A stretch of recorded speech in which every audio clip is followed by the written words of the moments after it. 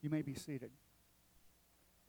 Except for any member that served in the military. Can you guys stand? Anybody that's ever been in the military before? On this Memorial Day, I'd like to thank you for your service and thank you for fighting for our freedom. God bless you.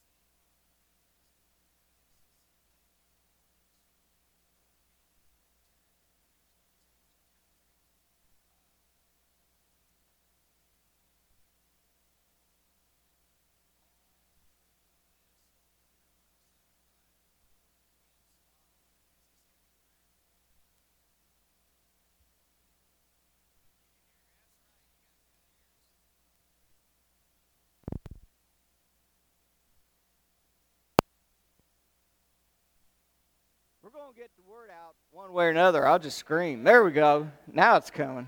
All right. But anyway, this book has been spot on every single, whether it was a holiday, what's going on in the world, the book has been spot on where we're at. And today is no exception. For Veterans Day, for thinking about our freedom of why we have it, we're going to find out. I'm going to share a scripture with you today that I don't think I've ever shared with you before. And it's one that goes right along with what we have today with Memorial Day. Wednesday night class 6:30, Thursday night ladies journaling 7 p.m. Continue to pray for the flock. We have a lot of people who have been sick, been ill, who've got things going on, and they need our prayers. We was praying this morning for some. The Berean chapters are those chapters that I'm going to touch on, that if you want to take a picture or write them down and study them this week, it'll give you a better understanding of what's going on. And Brother Leroy asked me for a prayer request this morning. Yeah, my grandson's a little boy, or girl. She was jumping on a trampoline and flipped over backwards and broke her right leg in 2 places. And we got to pray that she's not going to have pins and all that stuff in her leg. And how old is she? She's 2 to 4 years old. I don't know when. Okay. So as we get ready to prepare for the Word of God and for this Memorial Day celebration that we have in the Lord Jesus Christ, who is the one who fights for us, and our officer. Yes, ma'am. So we also pray, I don't know if you're all familiar with Brenda Ceasting is. She was very big in the community, in charge from Center Grove School, worked with the handicapped children, was in the school. I hadn't heard from her too much on Facebook. The sad thing of it is, she never smoked marijuana. Her family told the story that she has been fighting many cancer for the last year. She's in hospice care home. We'll be in prayer for that. So let's have that moment of silent prayer to prepare our hearts and our minds for the Word of God and for our worship this day to Him. And then we'll pray, and I'll include those in our prayer.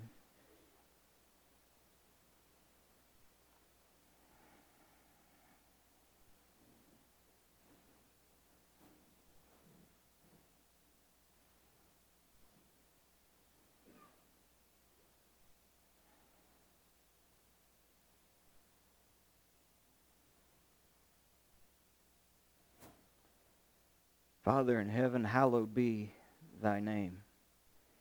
And Father, you've heard prayer requests all morning. Now we've had a couple more from Brenda Ceasting and for Leroy's little granddaughter. We pray, Father, in each one of those cases and each one of the cases that has been presented this week, and also for everyone who is here that has a prayer request that they haven't mentioned You know what's in their heart. You know what's in their mind. And so, Father, we offer that prayer request up as the body of Christ for all of those who have those prayer requests as well. Father, we just pray for a healing hand. We pray for your touch to be upon them. We pray, Father, for your guidance for the caregivers and for those who are taking care of them. Whatever doctor it is, whatever nurse, whatever application and role that there is, we pray that you are guiding them and that you're taking care of them, and that it is you who is pushing the hand and the thoughts that are behind the process, Father, all the way down. I always like to mention all the way down to the people who clean the rooms. They, Father, are some of the most important ones, because without a clean room, without a clean utensils, infections can set in, and that's some of the most dangerous things. So, Father, we're so thankful for the ones who even are taking care of that. May they do it in your name and as unto you, Lord. And everything that we do and everything that we say, may it be as unto you. And may that apply to us as well as we sit here to worship you this day. Father, as our country celebrates Memorial Day weekend, on the first day of the week, we celebrate Memorial Day every Sunday. When we get together to worship you, to pray and to sing praises to you, and to be able to study and have fellowship with you in your holy word, we also, Father, meet for the explicit purpose of doing this in remembrance of me, as Jesus said, and that's the Lord's Supper. He is our Savior. He is our warrior. And He left behind those emblems so that we do this in remembrance of Him every week for what He's done for us, Father. And so as we get ready to open up your holy and divine word, we're going to see Jesus on every page. In the Old Testament, He's on every page, and we've seen Him every week throughout Zechariah. And I pray, Father, that this day you will bless the message out of Zechariah 14.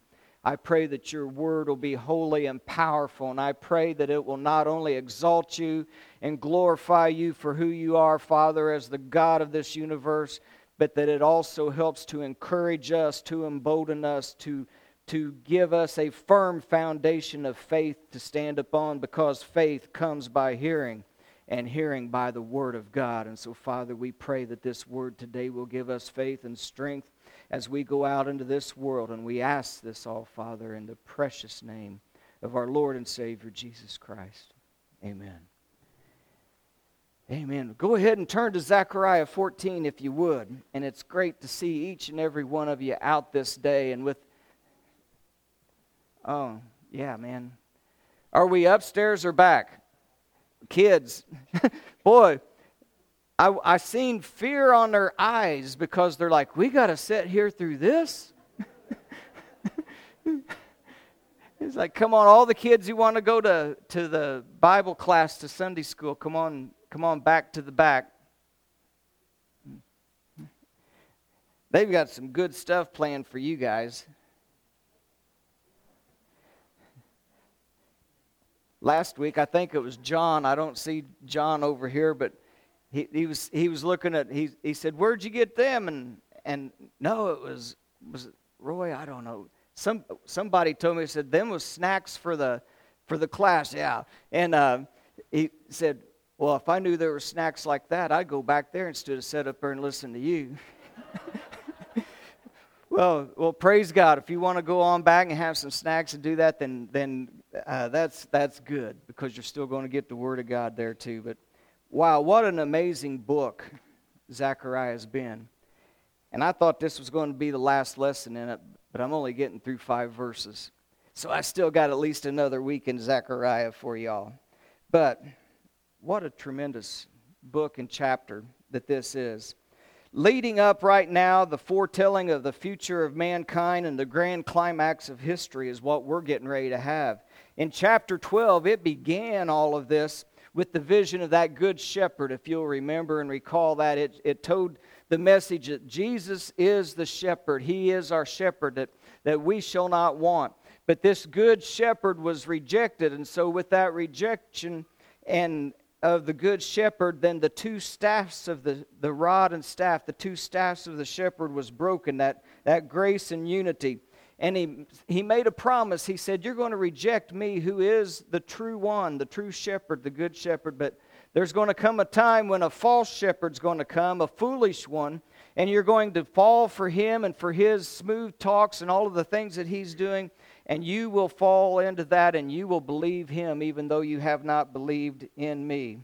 And then we saw after that in chapter 13, we saw that though they're going to see him who they have pierced, that fountain of living waters is going to be opened up, that salvation is going to be offered, and they're going to end up in the last time seeing Jesus.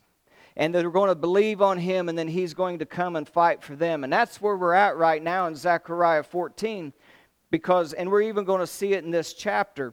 The way that the Hebrew writing style is and the way that we have to understand how things are, it's not that God repeats himself, but the way their minds think is very unique. They're different from us. We like to go linear. I mean, we like to go 1, 2, 3, 4, 5.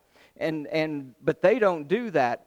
They'll go like 1 and then 3, 4 because that's something else. But then they'll come back and give you the fuller view with 2 and 5 afterwards to fill in the summary of the things. It's almost like when you get to read a book. Donnie said a couple weeks ago that he has to finish a book if he starts it, no matter what, right? Well, how about this? I was listening to a guy who said what he likes to do. He read all kinds of books, and what he would do is he would read the first chapter to get kind of the outline and the plot of what's going on, and then he'll go back and read the last chapter to see how it ends. And once instead of like waiting all the way through and wondering how's this going to end, he says, I read the first chapter and get the plot. I read the last chapter and I see how it ends so that I can enjoy the details that are all in the middle of it leading up to it. I thought, wow, I've never thought like that. But then he said, that's how the Hebrew mindset is. They like to give you the plot of the story, the end of the story, and then God comes back and fills you in with all of the details of it so we can enjoy it. And he's already given us a little bit of the plot line. Now we're going to get a little bit of the details coming in, and we can enjoy it on what's getting ready to happen. So in Zechariah chapter 14 and verse 1, we're going to pick it up right here with the battle that's getting ready to unfold in all of the glorious majesty of Christ. And Zechariah 14:1 begins with a military word. 10, hut! Man, all of you former military guys, you're out of training. What would happen if they come walking in and someone saw the commanding officer walk in, someone's going to holler, tent hunt, and everybody's standing up at attention? I'm that way too. I'm out of that stuff, man. That was a long time ago, 1979. But anyway, this begins with behold, which is the word ten hut. In other words, listen. Stand at attention, listen, because I got something really important that I'm getting ready to talk to you about. Why? What is it? Oh, look, it says, behold, the day of the Lord is coming, and the spoils of Jerusalem shall be divided in the midst of thee. Man, the day of the Lord is coming. That's why he's saying, behold, listen up. I'm getting ready to tell you some good stuff about what's going to happen.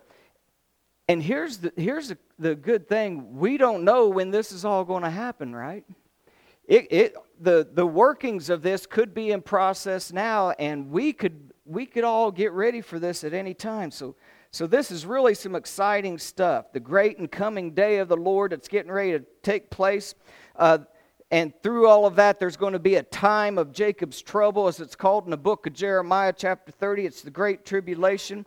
And it says here that the day of the Lord, though, the day, is going to be coming. Just like D-Day, this is the day. And the spoil is going to be divided in your midst whenever they come around and they gather around. Now, that's kind of odd, isn't it? Because in the old world, and in even today, whenever the battle takes place and there's going to be the spoil, they always loaded that stuff up.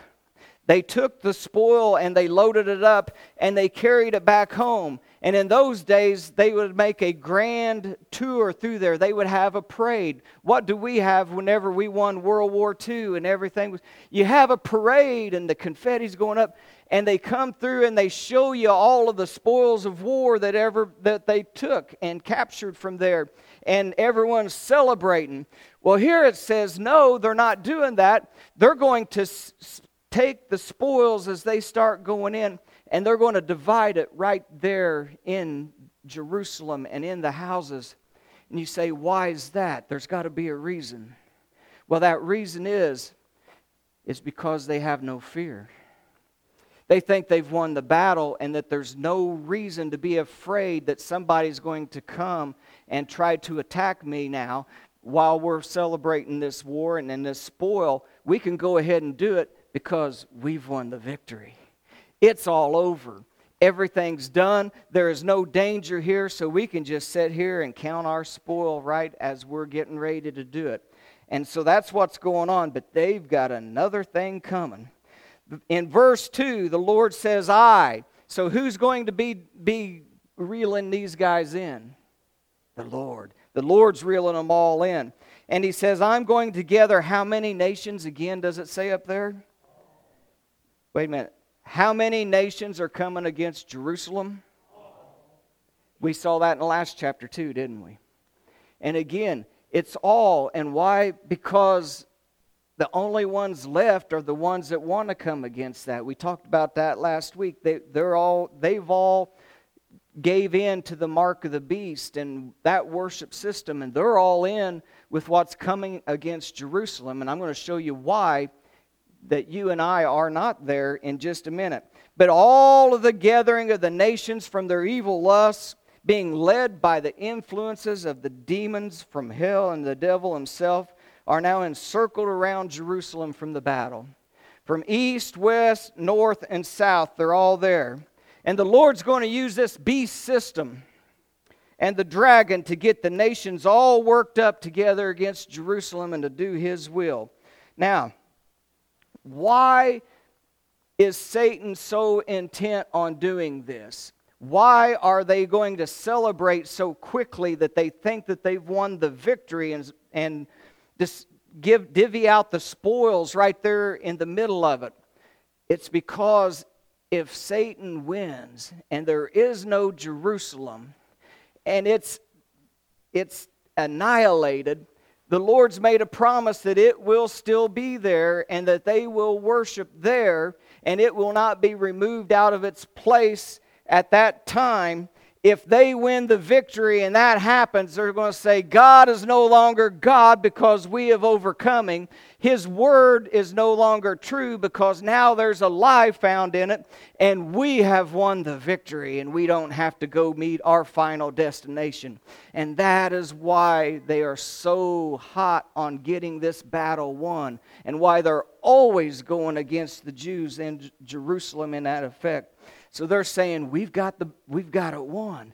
God's no longer God. So this beast system is pouring it on, trying to accomplish this. And in Revelation 16:9, all of this stuff is getting ready to talk about what we're seeing in Zechariah. And by the time we end, I hope you see the synergy in the Word of God and how that it is true that this is one book written by one author, God, from beginning to end, and all of it meets together in the middle. And it says this in Revelation 16:9, that as the fourth angel pours out his vial upon the sun, it was given to him to scorch men on earth with fire. I wrote a little note this morning on there as I was going through it. Global warming. Everybody around the world and all these leaders are gathering together about global warming, aren't they? And our carbon footprint. If you've seen anything about what's been going on over there in Sweden or whatever, they're all talking about we give up too much of this. You know why? Because in that final times as it comes, things are going to get hot. So they're wanting to slow down the process of God's judgment. And the only way that they know how, and that is the things that they think from their little minds that is causing this warming, is to slow that down so that it doesn't happen, so that this does not happen. But the Lord God says that He's doing it, and He's given power unto His angel. He's angel number 4 in this one, and He's pouring out the vial on the sun. There is no way that mankind can control the destiny of this planet. It's God's planet. It's His creation. We can make life a little better for ourselves if we have clean water and those kind of things, yes. But God is in ultimate control of what goes on in this planet. And it says that this 4th angel is going to pour out some kind of vial on the sun that will scorch men on the earth with fire. And the men were scorched with great heat. Did they repent and say, Lord, forgive us, and we now believe in you as the all-powerful God of creation? No, they don't. It says here, and I have never been able to figure this out, why they do it, but as they're facing all of this stuff, they still continue to blaspheme the name of God, which had the power over these plagues. The God of heaven who could rescind during a repentance, and they will not do that. Yet these folks, it says, would not repent and give glory to God. So now a 5th angel appears with this 5th vial of the things of God. And it says that he pours it upon the seat. Now that's the headquarters. That would be the headquarters, the people who are in command and charge of this attack. And the kingdom was full of darkness. We're going to get into that the next time. And the pain of the scorching heat was so intense that they gnawed on their tongues. Mark that for next week. Because of the pain. Yet they continued to use these same tongues to blaspheme the God of heaven, the God who could have stopped their pain and suffering. They refused to repent of their deeds. They continued to curse God because of the sores that were being brought upon them. And then, oh my goodness, we got verse 12 coming up. Here comes the deceit. Satan has to keep them going during all of this and keep them involved with him. And that he has some power too. So in verse 12, as the 6th angel poured out his vial on the great river Euphrates, you see, because God is the one gathering them all together. So he's pouring out the vial on the great river Euphrates. And the water dried up, so that, why? There was a purpose. So that the kings of the east, that their way to get to Jerusalem with all of their stuff could be made so that they can gather together in this siege. So now the great river is drying up. Then in verse 13, John says, man, I see something strange. And no, I've not, it's early in the morning. It's not anything like you're thinking. But what I saw was out of the mouths of the dragon and out of the mouth of the beast and out of the mouth of the false prophet, I saw 3 unclean spirits looking like frogs come out of their mouth. These are the spirits of the devils, it says in verse 14. The spirits of the devils, and they were given to them the power to work miracles. And they go forth unto the kings of the earth and the whole world to gather them together for the battle of that great day of Almighty. So now it's about like back there with Pharaoh in Egypt, whenever it was like Moses would do something and Pharaoh would look at his magicians and say, what do you got? And they would try to duplicate it. Finally, they get to the point to where they go, we can't touch that one. That was the hand of God that did that. But here, he's trying to work some miracles, trying to do some things. Why? To keep people believing that he has the power, and he's using that power to deceive them and to keep them following him. But it says that those who are doing it, the ones who are the representatives on earth, the one who will be the beast, the one who will be the false prophet and such, behind them is these evil spirits, these demonic beings who are the ones who are influencing them, who they are filled with instead of us who are filled with the Holy Spirit. And this is what is happening to gather them together. You see what it says in verse 14. These spirits of the devils were working miracles with the kings of the earth to gather them together in that great battle, the day of the Almighty God. That's God Almighty, El Shaddai. And that's what he's revealing to us, what we're getting ready to see here with Zechariah. all the nations of the world are gathered against Jerusalem for that day.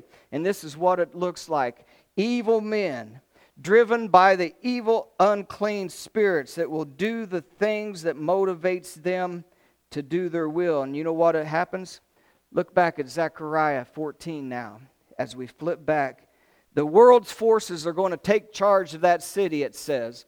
And they're going to be dividing the spoil in the midst of them. And all the nations are gathered together for that great day of battle. And in verse 2, it goes on to say that at that time, the houses will be rifled. That means to steal, to go through the houses piece by piece, through this room, through that room, through your garage, through your attic, through everything that you have. They're going to rifle through the house to be able to plunder and to steal. What did Jesus say that the devil comes to do? That's right. Kill, steal, and destroy. And that is what we are seeing right here by these who are motivated by that. They're going to be stealing. They're going to come in. Just think if this was your house. I want you to start getting in that mindset right now. Because this is gathered together against Jerusalem. But this is also the method of operation of any evil government or entity or any of these different things that come into power. If they get controlled by the forces of darkness instead of the forces of light and the Word of God, this is the same MO that happens every time.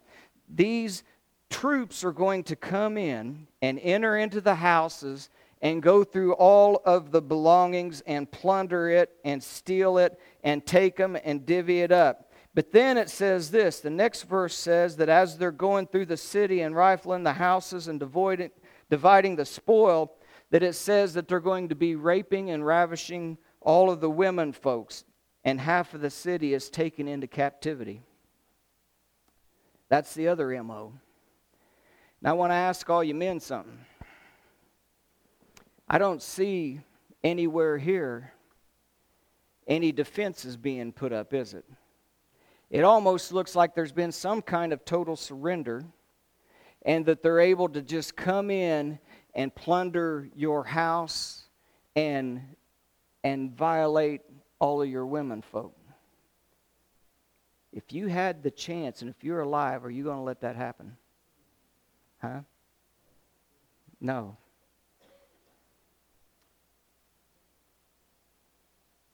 Do you think they don't have anything to protect themselves with? I want to put that thought in your head. Because if you have nothing to protect yourself with, then they can overrun and ride in and hold you down or do whatever to you while they do what they want to do. So don't ever give up your right to protect yourself. Because this is the MO of the evil ones whenever they come in. And they will do this. You go look at history, and every communistic dictatorship takeover that's ever happened in this world, they've done this same thing. And they do the same thing to our women folks, and it is not nice what they do. And I'm just telling you that we've got to put ourselves in these places, because it's not only in this section of Scripture, it's happened over and over in all of the nations of the world as it goes on. And then in verse 3, it says, after they come in, so you see, before all of this, they had promised peace, didn't they? Because the covenant is going to be made with many, and they're all saying, peace, peace, everything's peace, and you don't have to worry about no more. And now, whenever you get more than halfway through this thing, there is no more peace. Power is given unto men, remember when them horses start riding, to take away peace. And then to take away all of your peace and to begin killing and rifling through. So at verse 3, at this point, when it seems like there's nothing left, man, they're counting the spoil, they're having their way. Then it says that the Lord Jesus Christ goes forth to fight against those nations. Amen, right? Praise God. It says, then shall the Lord go forth and fight against those nations as when he fought in the day of battle.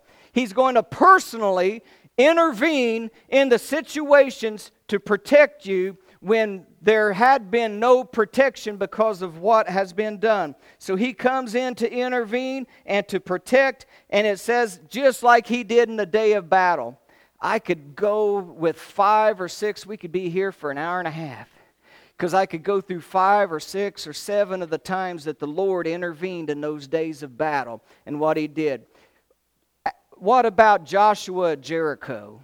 I mean, look at when the walls fell down and what happened there. Look at Gideon. We talked about him a little bit last week. We got all of these times that the Lord fought for him, but the first biggie, and the one that's most notable in my mind is what? David and Goliath. Yes, that was a big one. That was a big guy that he went up against. But I'm thinking of Exodus. That was a good one. But I'm thinking of Exodus. You remember whenever the children of Israel were making their exodus or their exit out of there, and the Lord told them, go camp by Pi-hahiroth over there, in between Migdal and them. And when the Lord put them there, we've went over this before, but there's a lot of folks who weren't there then, that when they exited and the Lord said camp here, where the Lord had directed them was a mountain range on this side, a mountain range on that side, and the Red Sea right there.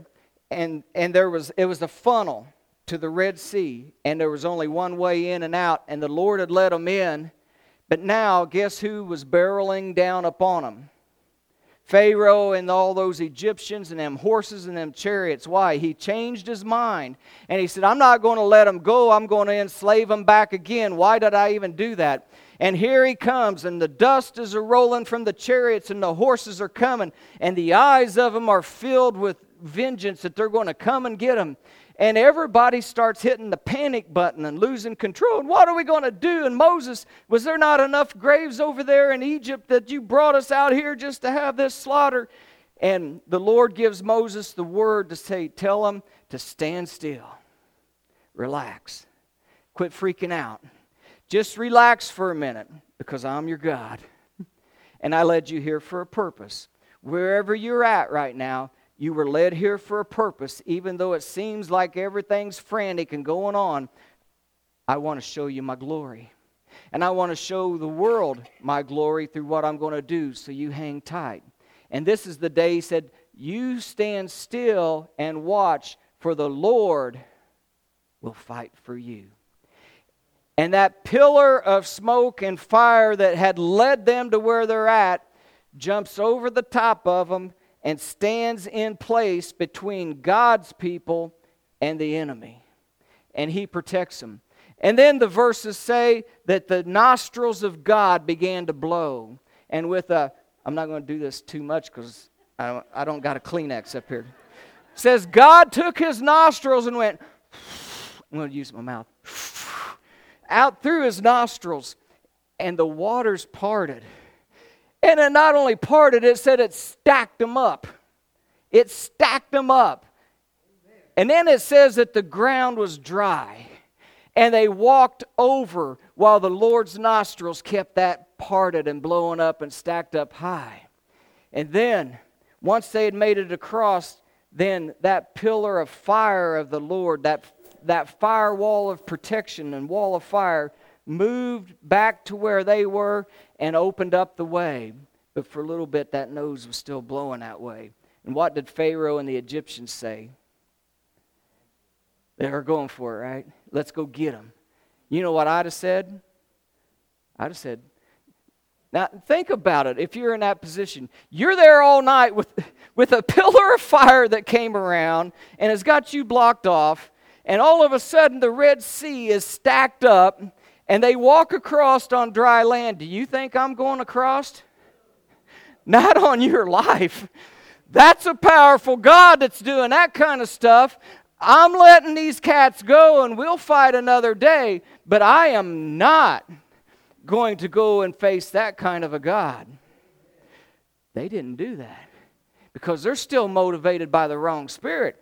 And that spirit's saying, we're going to go get them. And we're going to go against that. And it ain't going to happen to us. And so they start going out there. And then the scripture says that the Lord's nostrils blew the other way. And it all piled in upon them. And now they got ready to sing a song in Exodus 15, and that's one of your Berean chapters. I want you to read the whole thing. I'm going to read half of it to you.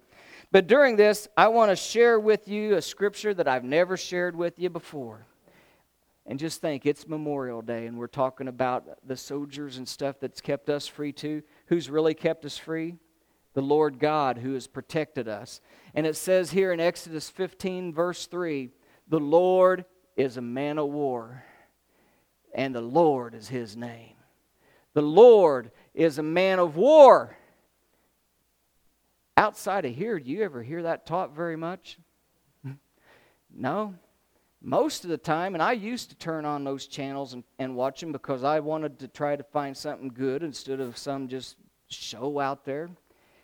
And most of the time, they'd be talking about a Mamby, Pamby, Marvin, Milquetoast, Jesus, and all the pictures that they put up is that he's all emasculated. And our Lord was a strong man. He was a carpenter. He was a worker. He was able to lift things and to build and to do. And He is a man of war. And He was strong. It's nothing like we've been taught. He is the one who says, I will go and fight for you. And that's the kind of God we got. That's the kind of God that's getting ready to enter the war in Zechariah 14.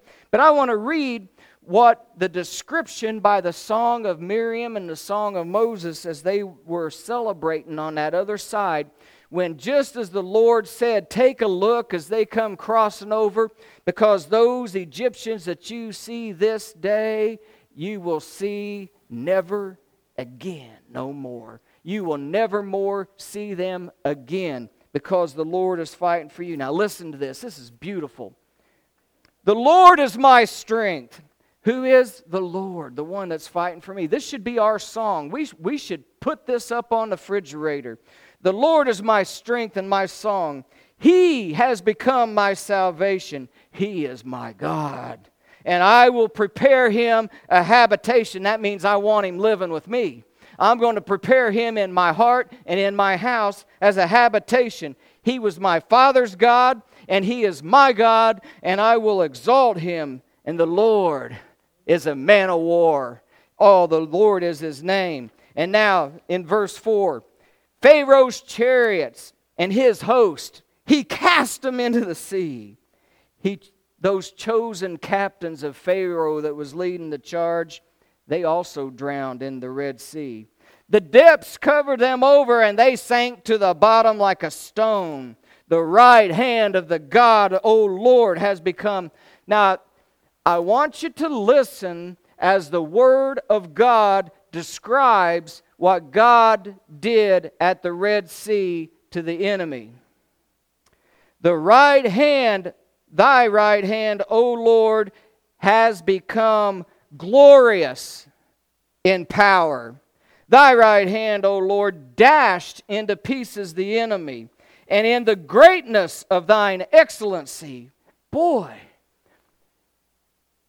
the Lord did that, and it's being described as the glorious power of God put on display and the greatness of His excellency, the righteousness that He had in battling evil. Thou hast overthrown them that rose up against thee. When the nations rise up against Jerusalem or against America or against you and I in our rights, who are they really rising up against? God. They're really rising up against God. God's the one who gave these freedoms. God's the one who said, thou shalt not steal, right? And what are they doing? Going right into the houses and doing it. So you're not only going against the people, but ultimately they're going against the principles of God when they make these things.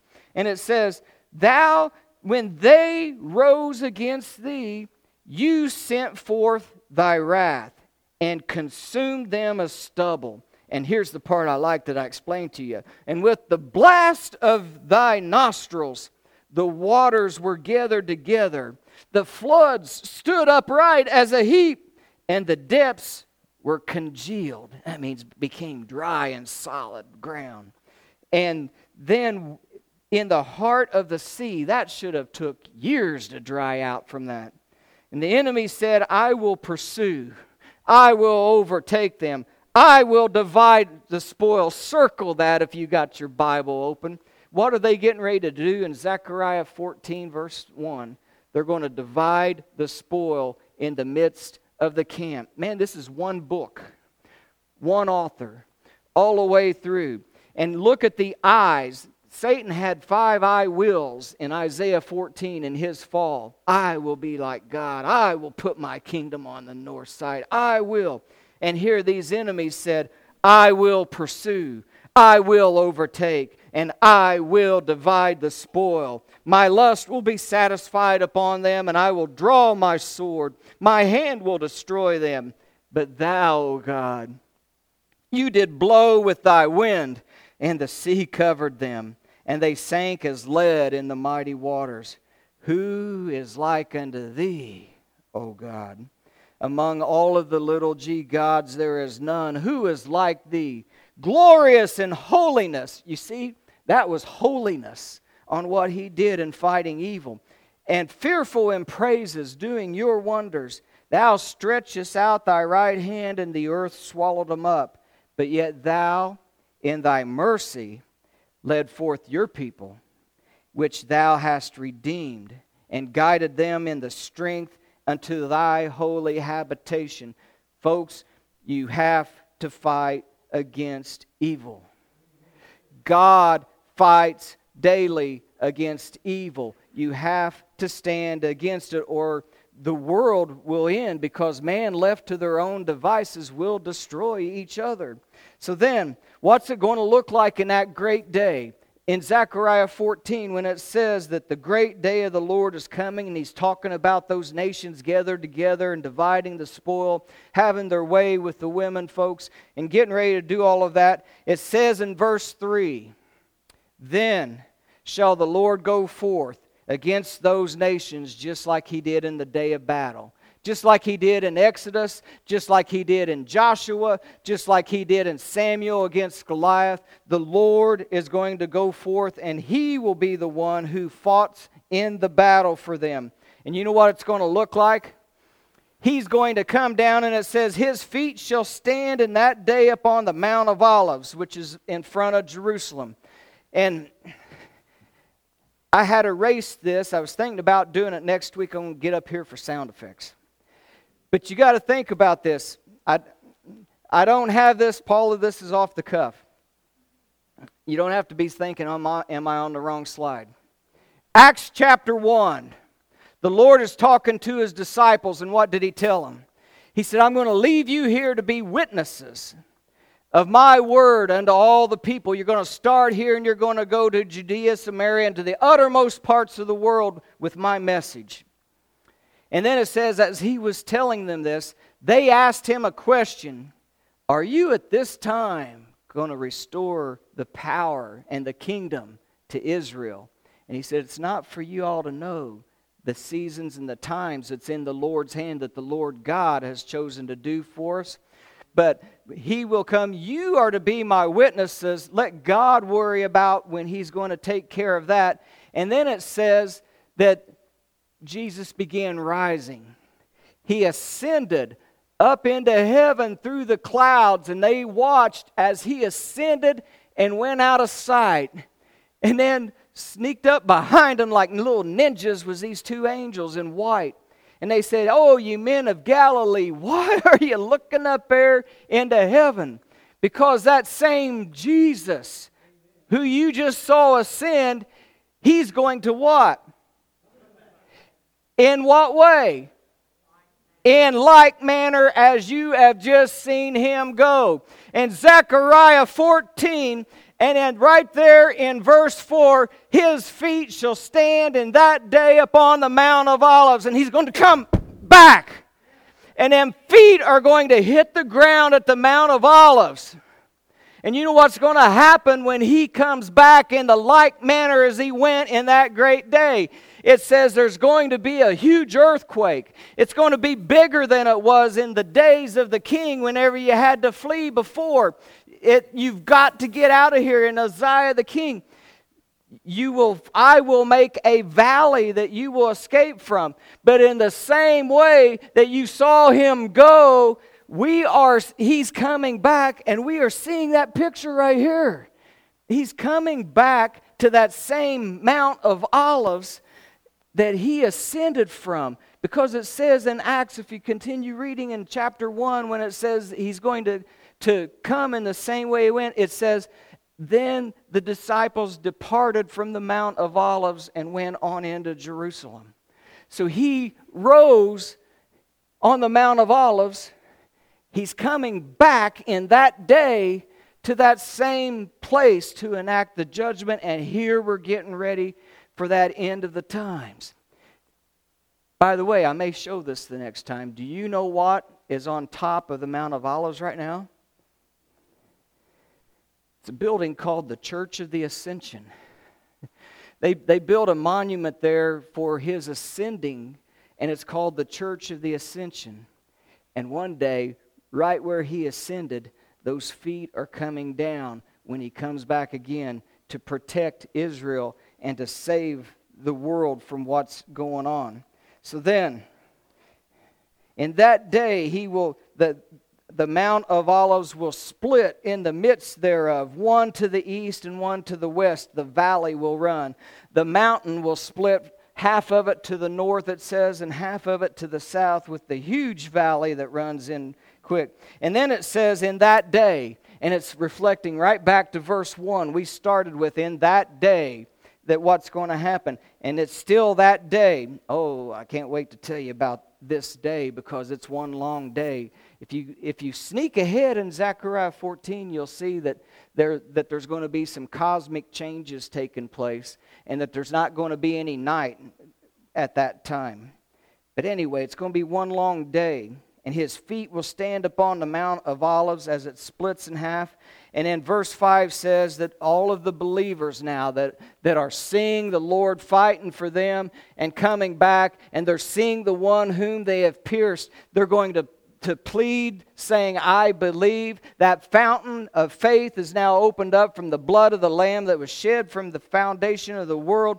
And now they are believers that's going to flee to the valley of the mountains, and it's going to reach, and it tells where all the reach is, and just I want you to know it's huge. It goes from one sea to another. And then it says, and look at the end of verse 5. And the Lord my God, I love that. You know, there's a lot of people like Saul, when he would talk to Samuel, he would say, pray to the Lord your God for me. Well, folks, we all got to have our own relationship with the Lord God. He didn't have that, and that was his problem. But you see, as Zechariah is writing, he says, and the Lord my God is going to come, but who's coming with him? Who? How many saints? All right. Think about that for a minute. Think about that. At this point, we're still at the end of that tribulation point. All the saints are with who? The Lord, aren't they? I don't know what time all the saints got to be with the Lord. But right now, they are with the Lord. My question is, who are the saints? You know, there's some folks that have special categories for saints, and they put people into sainthoods and mark them up as all of that. I want to know who the saints are. Is that me, or is it leaving me out, right? Don't you want to know who the saints are? Well, let's take a look at what the Word of God says, because I'm not going to buy anyone else's opinion. Since God's saying it's the saints, I want to know what God says who the saints are. Through the Old Testament and through the New Testament, the believers in God are called saints. Hagios. It means set apart, sanctified. Why are we set apart? Because we believe in the Lord Jesus Christ. We've been washed in the blood of the Lamb, and that fountain that flowed freely from Emmanuel's veins. And when we have been washed and sanctified and set apart, that's the word saint. You've become now a saint. Look at how it's used in context in the Word of God. One that's not on there, Romans 1:7. To all who are in Rome, as Paul is writing, he says, to all who are in Rome, who are beloved of God, called to be saints. Those who are beloved of God and who have believed, you've been called to be set apart, to be a saint. And then in Acts 9, as it's talking, it says, Lord, I have heard from many about this man, how much harm he did to your who? In Jerusalem. Who's that? It's believers, isn't it? It was those who was believing in Jerusalem whenever the Lord was crucified and died, and Peter stood up there in Acts chapter 2 and gave that first gospel sermon, and he said, come on, I'm going to end it with that, so I'm not going to preach it right now. But he said, come on down, folks, if you believe, if your heart's been pricked. And it says that I heard what harm this man, Saul of Tarsus, has done to your saints in Jerusalem. As Peter was traveling through all of those regions in Acts 9 as well, he came down also to the who? Saints who lived in Lydia. And what about just as I did in Jerusalem, not only, here's Paul talking about when he was Saul of Tarsus and persecuting Christians. He says, not only did I lock up many of the saints into prisons. So speaking scripturally, saints are the body of Christ. They're Christians. They're people who have been believed in the Lord Jesus Christ. 1 Corinthians 1 and 2, as Paul writes to the Corinthian church, he says, I'm writing unto the church of God, to them that are sanctified in Christ Jesus, called to be saints. So the church, those in Christ, and saints are all the same person. Us. So that means us. So now, when I look back up there and it says, the Lord my God shall come and all the saints with thee, where am I going to be? Praise God. So isn't this exciting? Aren't you glad to now be hearing what your role is going to be in this if you're a believer in Christ Jesus? I don't know what time, when all of this is going to take place, but I know it happens before this very end in Zechariah. I know at what point we go to the wedding feast and get our garments to get ready to come back with Him, because it says He's going to come back in that like manner.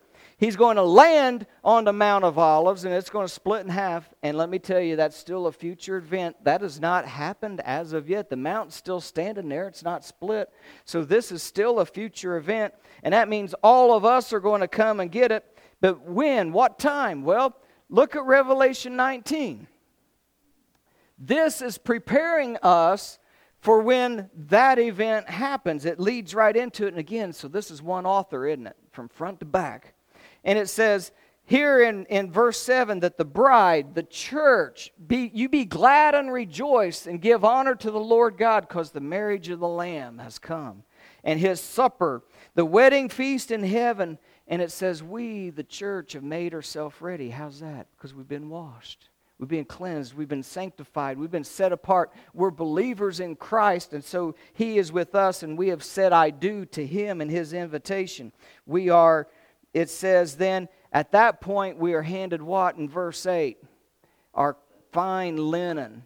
He says, now it was granted unto her, us, the church, those in Christ. The one who is ready for the wedding feast. It was granted to her to be arrayed in fine linen, clean and white. For this fine linen is the righteousness of who? Saints. Again. So, you see, the saints are right here getting linen, right? And Zechariah said that when the Lord comes back, who's coming back with Him? Well, here we're getting ready, because now we have the marriage feast. We get our clean linen, and He says, blessed unto they who have been called unto this marriage feast of the Lamb of God. And then these things are true, faithful sayings of God. So folks, don't take my word for it. This ain't my word.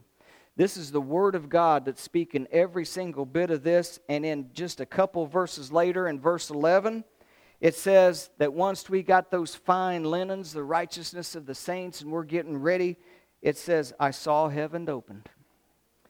Behold, a white horse. Whew! Here we go. Behold the white horse, and him that sat upon him.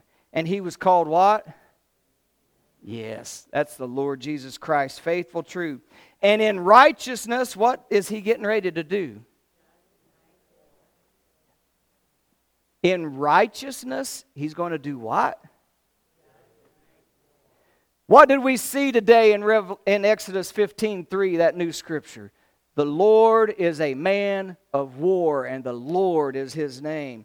The Lord is getting ready in righteousness to make war and to judge. He's preparing for that great war that we just saw in Zechariah 14. His eyes, verse 12, are like flames of fire. On his head is the many crowns, the true crowns. And then it says that he had a name written that nobody knew, no one but himself. You know what that name is? No, I don't either. Only he knows, man. I was trying to trick you. He said, only he knows.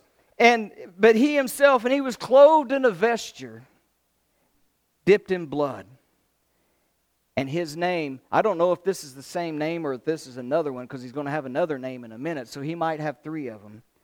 But this name is the one, I lost my place, the Word of God. Yeah. His name is called the Word of God, and the armies which were in heaven followed him upon white horses, clothed in fine linen, white and clean. Well, who's that? That's us, because what did we just get back here in a couple verses ago? Fine garments, clean and white, was handed to us, and we put them on, and then we see the Lord getting on his white horse, and now who's getting on white horses too? We are. Isn't that something?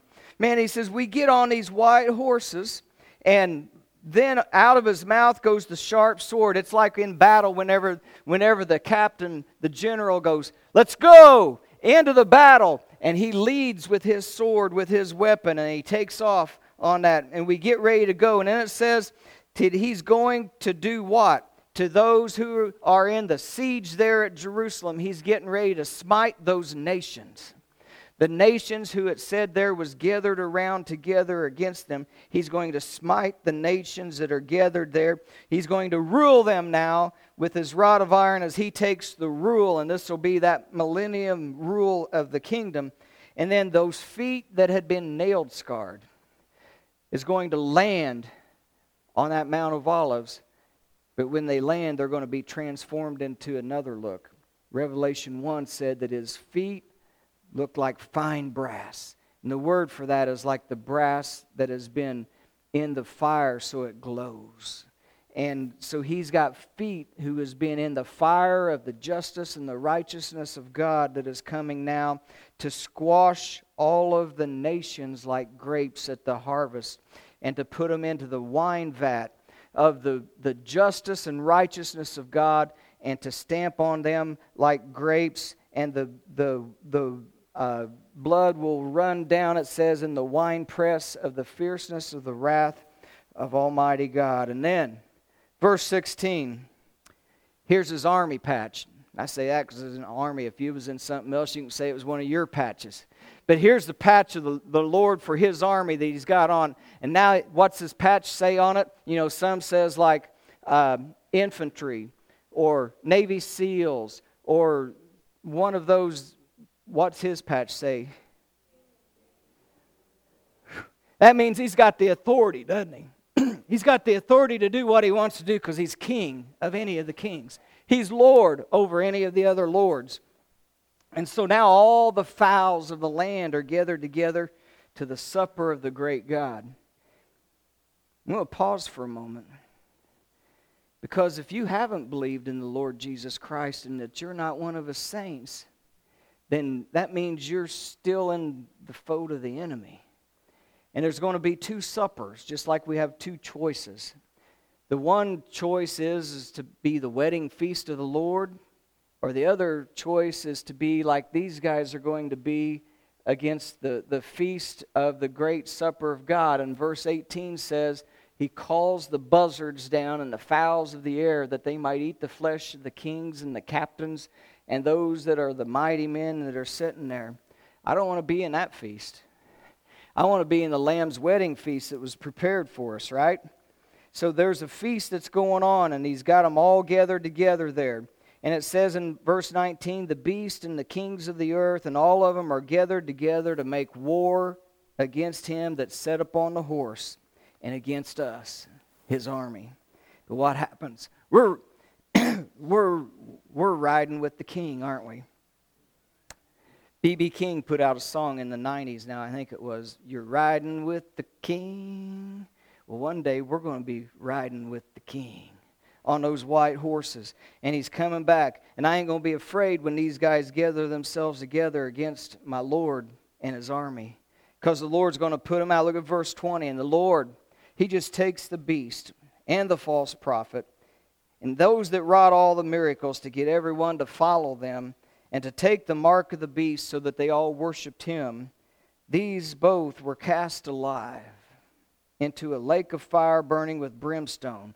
And the remnant, the armies that was gathered, were all slain with the sword of him that sat upon the horse, and which sword had proceeded out of his mouth, and all the fowls of the air filled themselves with their flesh. Praise God. In that day, Zechariah 14:1, in that day, the day of the Lord. So as our praise team comes on back and returns, and we get ready to close this out, I'm so excited. Because Zechariah 14:5 says that I'm going to be with him. That when the Lord comes at that time with all of his saints with him, I will be there. And I'm excited to do that. I'm excited to go to that wedding feast. I'm excited to get that new robe. I'm excited to get on them white horses and ride with the king behind him as he comes in that great day. If you say, how do I become a saint? I told you I was going to end with this in Acts chapter 2. Everything is right there for us. I go to this one a lot because this is my standard one. This was preached the first day of the church when it was established, so it's good every day that the church is gathered together. In verse 37, when they had heard the word of God, it says they were pricked in their hearts, just as we've been today. We've heard the word. And they said unto Peter and the rest of the apostles, Men and brethren, what shall we do? Peter said to them, Repent, and be baptized every one of you, in the name of Jesus Christ for the forgiveness, the remission of your sins, and you will receive the gift of the Holy Spirit. For the promise is unto you and to your children and to all that are afar off, even as many as the Lord our God shall call. With many other words did he testify and exhort to them, saying, Save yourselves from this untoward, this corrupt generation. And then those who would gladly receive his word, they were baptized that same day. See, all you have to do is hear the word and believe. You don't have to go through classes. You don't have to ask anyone's permission. When Paul did it, he said, I didn't consult with flesh and blood. I just obeyed the word of God. It says that same day, praise God, I'm glad he put that there so that we don't have to wonder how long I got to wait. He said that same day there were added unto them 3,000 souls. So when they heard, they believed, they obeyed that same day. That same day, the Lord added 3,000 souls to the saints. And they continued steadfastly in the apostles' doctrine and fellowship, breaking bread and prayer. And the fear came upon every soul and the things that were done. And they all believed together. They had all things in common. They sold their goods and possessions, parted them to those in need. And then they continued daily with one accord in the temple, breaking bread from house to house, and they ate their meat with gladness and singleness with heart. And look at verse 47. They praised God. They had favor with all the people. And who adds them to the church? Lord. That same day, where it says 3,000 were added, they were praising God, having favor with the people, and every day, all day, as they were teaching these things, the Lord would add to the church daily such as were being saved. Those are the saints. That's us. And all it says in this section is, what's the state of your heart? Is it pricked? The question then from that pricked heart, what must I do to be saved? The answer, repent and be baptized, every one of you, by the authority of Christ for the remission of your sins. What do I get? You get salvation, forgiveness of sins, and the Holy Spirit of God as your seal of redemption, that He now identifies you as His saint and you've been set apart. It gives you that seal. Then it gives you salvation from this degenerate generation. And praise God, He Himself lovingly adds you to His body, the church, the saints. I pray that if you're here this day and you need to respond to that same call that they did, that you will. We've got water ready, we've got clothes ready, we've got towels so that you don't leave wet. But if your heart's pricked, we've just saw the answer to that question. But to those who are set apart, to those who are saints, to those who have done that, aren't you glad that we see that our Lord is a man of war and that we're going to follow Him one day and that we're going to all be with Him together when He comes riding into town? Amen. Praise God and Father. I'm going to take a breath for a minute. Father, thank you. Thank you for your word each and every week.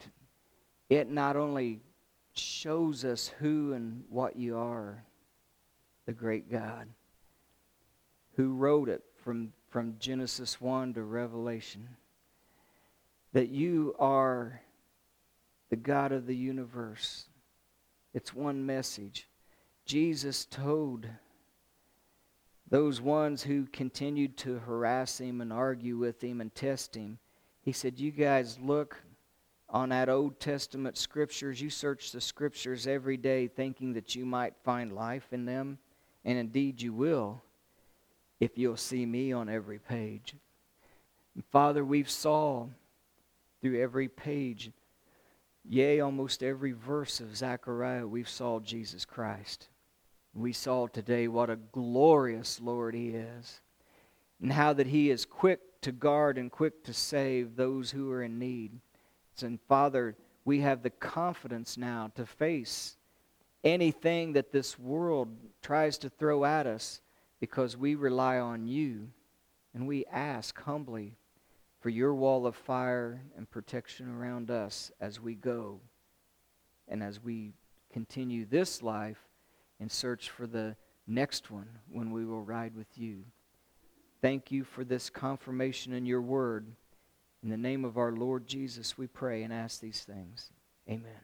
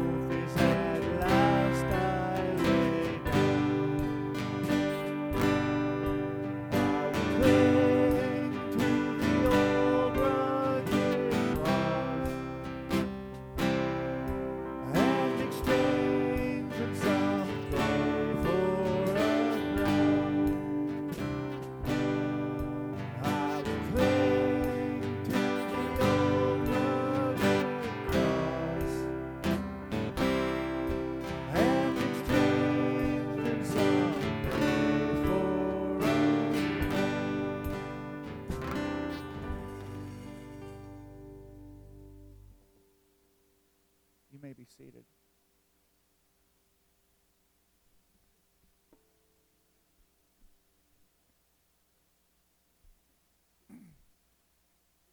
One, two, three, four.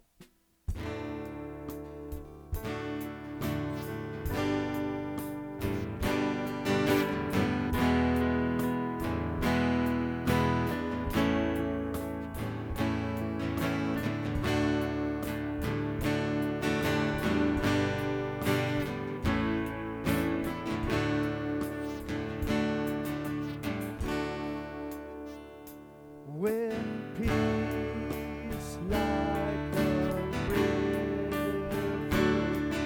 attendeth my way, when sorrows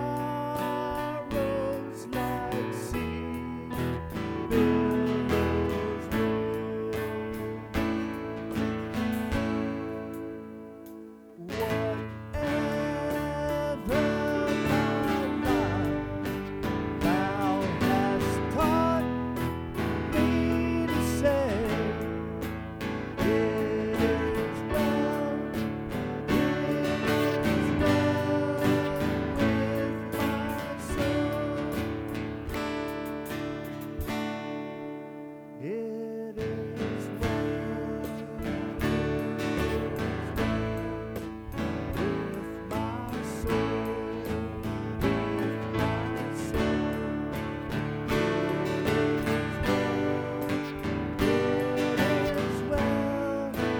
with my soul,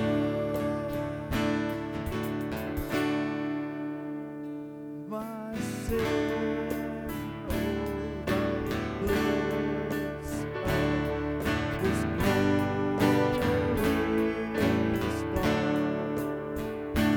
My sin, not in part, but the whole, was never